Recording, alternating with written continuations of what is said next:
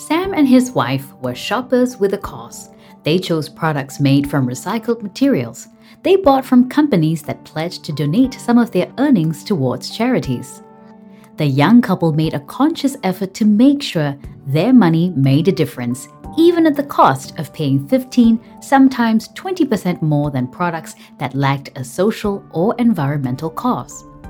But by 2020, this purchasing behavior was challenged. In light of the COVID-19 pandemic and a looming global economic depression, Sam considered ways to reduce household expenses. One way to do that was to purchase similar goods that were more affordable, regardless of the brand's business ethics. In short, Sam was dropping his desire for sustainable products. And with no certainty of the future, he intended to stick with his decision for the months to come.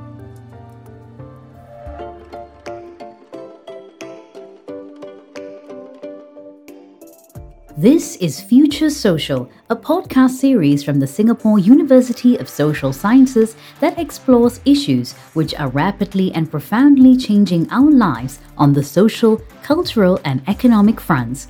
And to prepare for the future, we must confront and embrace these new waves of change. I'm Daniel Seah, and welcome to Future Social. In this podcast, we will examine the future of businesses. We will explore the role of sustainability in the economy after COVID-19 and why sustainability is important for the future of businesses. There is a growing demand from consumers for companies to produce sustainable and ethical products. However, the story about Sam is also increasingly commonplace because of economic uncertainty. My guest today is Dr. Lau Kong Chin, a senior lecturer in marketing at the School of Business, SUSS. Kong Chin is a veteran branding consultant. He has offered his expertise in brand research and strategy to many companies, particularly the luxury industry. Kong Chin, very warm welcome to you. Hi, Daniel. Nice to meet you It's here. very nice to see you in the studio, face-to-face at last, with Yes. safe distancing measures. Kong Chin, I understand your daughter had a spot of bother with some safe distancing requirements in school today. Yeah. Well, she told me that she needed to get a face shield for her oral exams, and I was a bit frantic because I didn't know where to get one in the first place. But luckily, there's e-commerce, and I went online. I did a search, and there was a seller that would, very willing to get it for me within a short period of time, and that helps save me a lot of bother and anxiety. Yes, of course. Anxiety for parents Yes. whose children are taking exams. Right. And also some of the anxieties induced by this pandemic, which has affected all of us in big ways and small ways. So that leads me to a question I'd like to ask you about sustainability. McKinsey, the consultancy firm, has estimated that governments worldwide have allocated at least $13 trillion to stabilize economies to start growth again. This implies that many businesses are crippled, and for some of these companies, their concerns are existential ones. So why should these companies care about sustainability in this climate?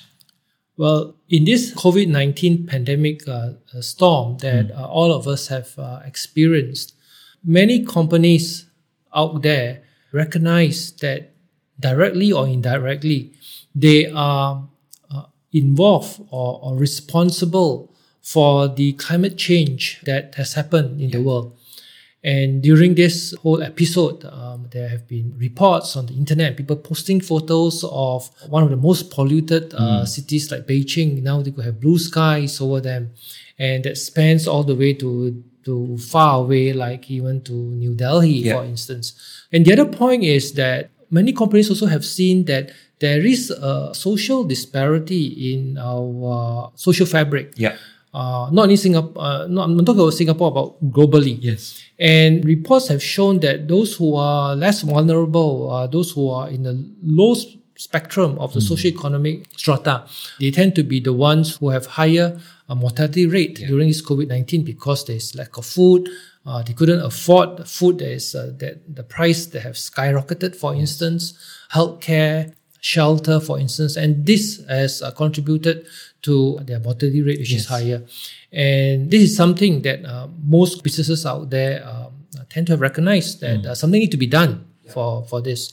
And thirdly is that they realize that they are part and parcel of ecosystem or value system that is interconnected. But you can see that the early days of COVID-19, where China had a major lockdown, right? And nothing could leave China. So even companies that are outside of China, like say in Philippines, they could say that they could function.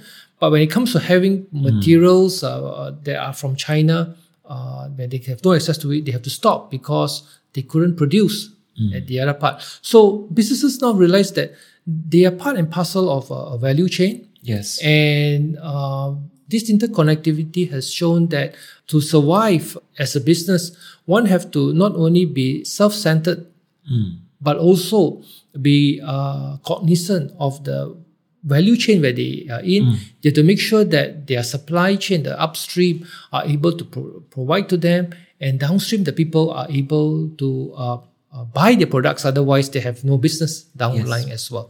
So this whole realization, or should I say epiphany of this whole episode is very much in line with the concept of sustainability.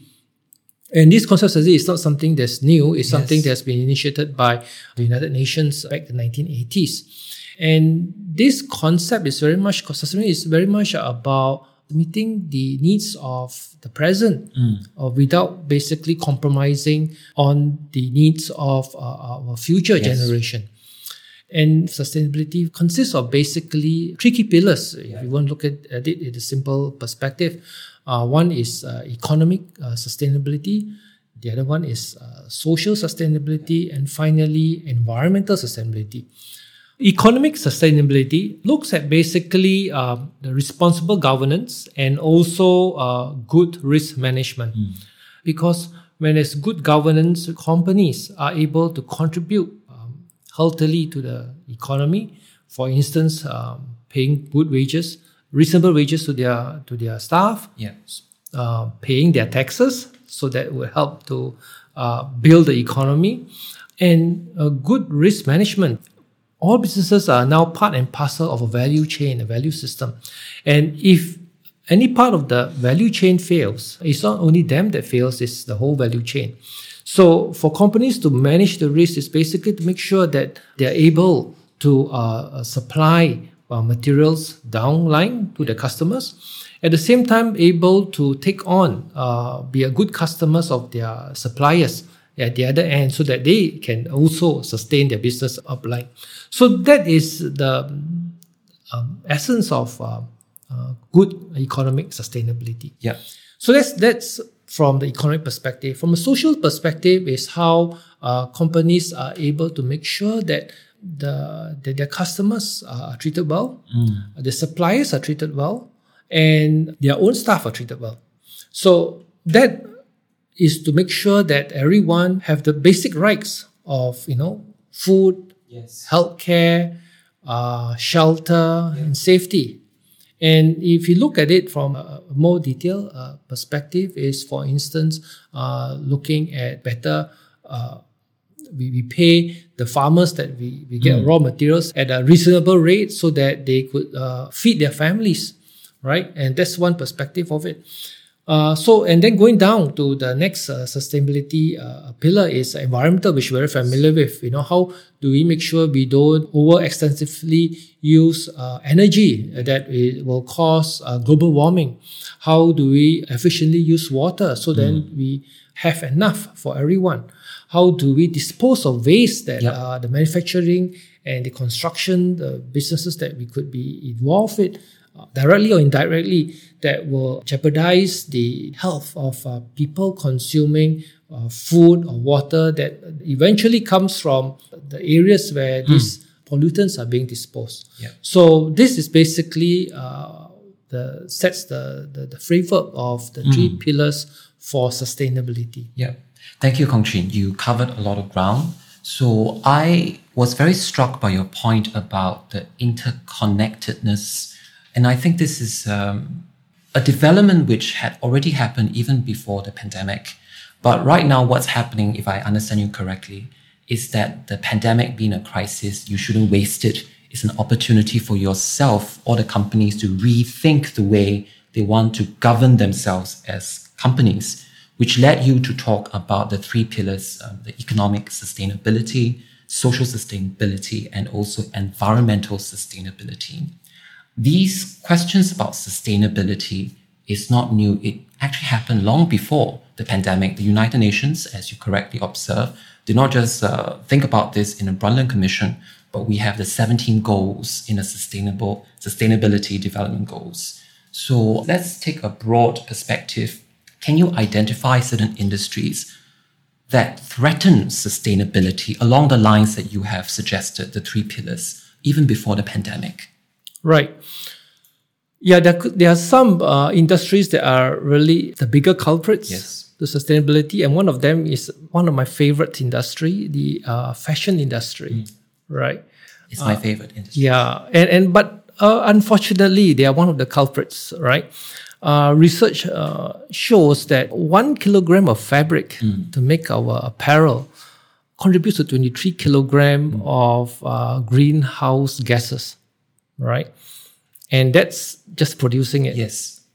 And in the lifetime of using that apparel, it may contribute to another about 11 kilograms of greenhouse gases because of cleaning and washing and stuff like that. So that is one major culprit, but all of us love this industry, right? But that is just from the perspective of environmental, but also from the perspective of social, right? How fabrics need cotton, right? And cotton could be, you need to process them, right? Then that touches on the concept of fair trade. And also, how do we treat labor? Right. I mean, fashion industry is a culprit also for child labor, coerced labor. And I think it was reported by the ILO that 170 million, there was not too long ago, children across the world are involved with the sweatshops. Producing garments. Right. And this is very sad. Right. And so fair trade and responsibility in ethical purchase is important. Companies need to make sure, fabric companies, apparel companies need to make sure that the source of their products are produced ethically. They do not involve child labor. And just recently, I think last week or so, SCMP reported that a lot of the garment that is cotton, raw cotton is processed in Xinjiang. And they got a lot of the Uyghurs in rehabilitation camps to work in these factories that process raw cotton. And that brings down the prices definitely. And I'm surprised that big brands across the world are actually purchasing these garments from them, so as to reduce the cost of production, and then they could reach us at the affordable price that we want to pay. That's right. Right. Yeah, and that's was shocking. And that is also a wake up for me, because I didn't know that some of the big brands in the world actually have overlooked this, or they have closed an eye on this. All right. So that's the garment. But the mining industry is another one. But mining also is closely related to downstream, where you have it could be mining of oil, it could be mining of diamonds, for instance, and there's reports that luxury brands buy diamonds from developed third world countries, right, where people where the miners are exposed to hazardous, dangerous conditions, where quite a lot of them could be fatal. Accidents could be fatal. And recently also I've read that Apple, Google, Dell was involved with this lawsuit by a company, I think, or by a group of people in Congo, where they were mining for cobalt, which is a key material for batteries. And we are culprits for it, because we buy handphones, we buy computers, and all this needs batteries. And it was reported that there were deaths, there were a lot of accidents happening at these mines that were not properly supervised, no proper safety conditions. And it was also reported that there were children, child labor being used there. And imagine they were only paid $2 a day for that.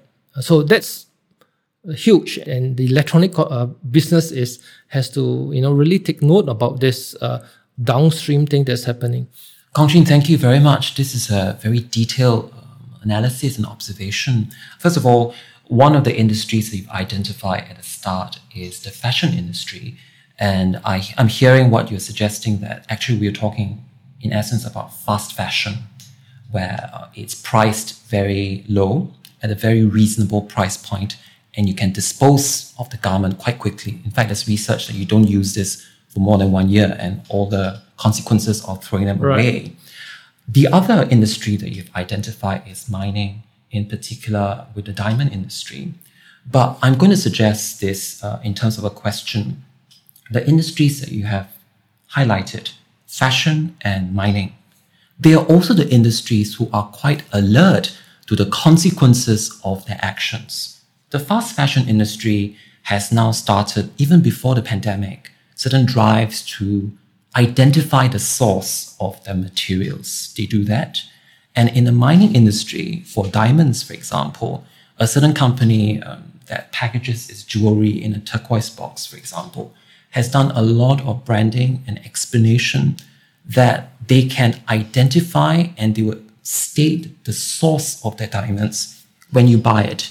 So can you tell us more about companies who are making positive contributions to creating sustainable businesses, including the industries who are threatening sustainability themselves? Right. So let's start with the most sexy and interesting industry, the fashion industry, right? Well, the fast fashion industry, or even the general fashion industry, realizes this, that this stigma on them, right? And there are new companies coming out that the motivation, the passion behind the business is to be sustainable. Yet, they want to, at the same time, feed the needs of people like us with a sense of expression, right? That's what fashion is. Now, I'll give you an example of a company that started not too long ago, but very much the passion stems from sustainability.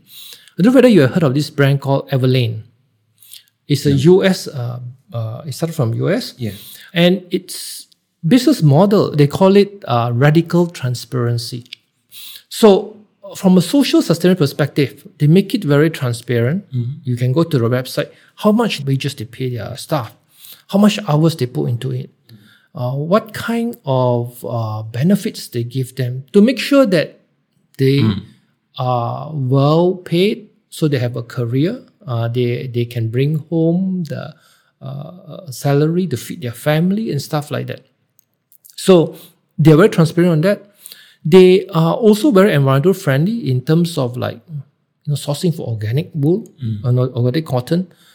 Wool and cotton. Yeah, that's the thing with. They're not the same. They're not the same. Yes. So sustainable organic cotton, right? And they go to the farms. They make sure that they use organic fertilizers and stuff like that. They go all the way down. They also expose their factories for audit. That they are LEED certified. LEED is a certification, I think, leadership in energy and environment design, if I'm not wrong. It's a global thing. So the factories are LEED certified. And interestingly, they have started, I think 2-3 years ago, they have introduced denim, right? I love denim. I don't know whether you love denim. I'm wearing denim. Yeah. Yes. But you know that denim is a material that causes a lot of harm to the environment because there's a lot of chemical into it, right? But they managed to find a producer, a partner, who's also very passionate about environment, and he has this technology to create denim and recycle 98% of the water that's being used. And he claimed that he has drank the recycled water and it's fine, right?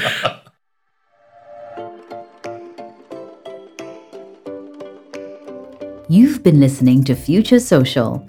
You may find the next part of this episode on suss.edu.sg/podcast or on your preferred podcast listening platform.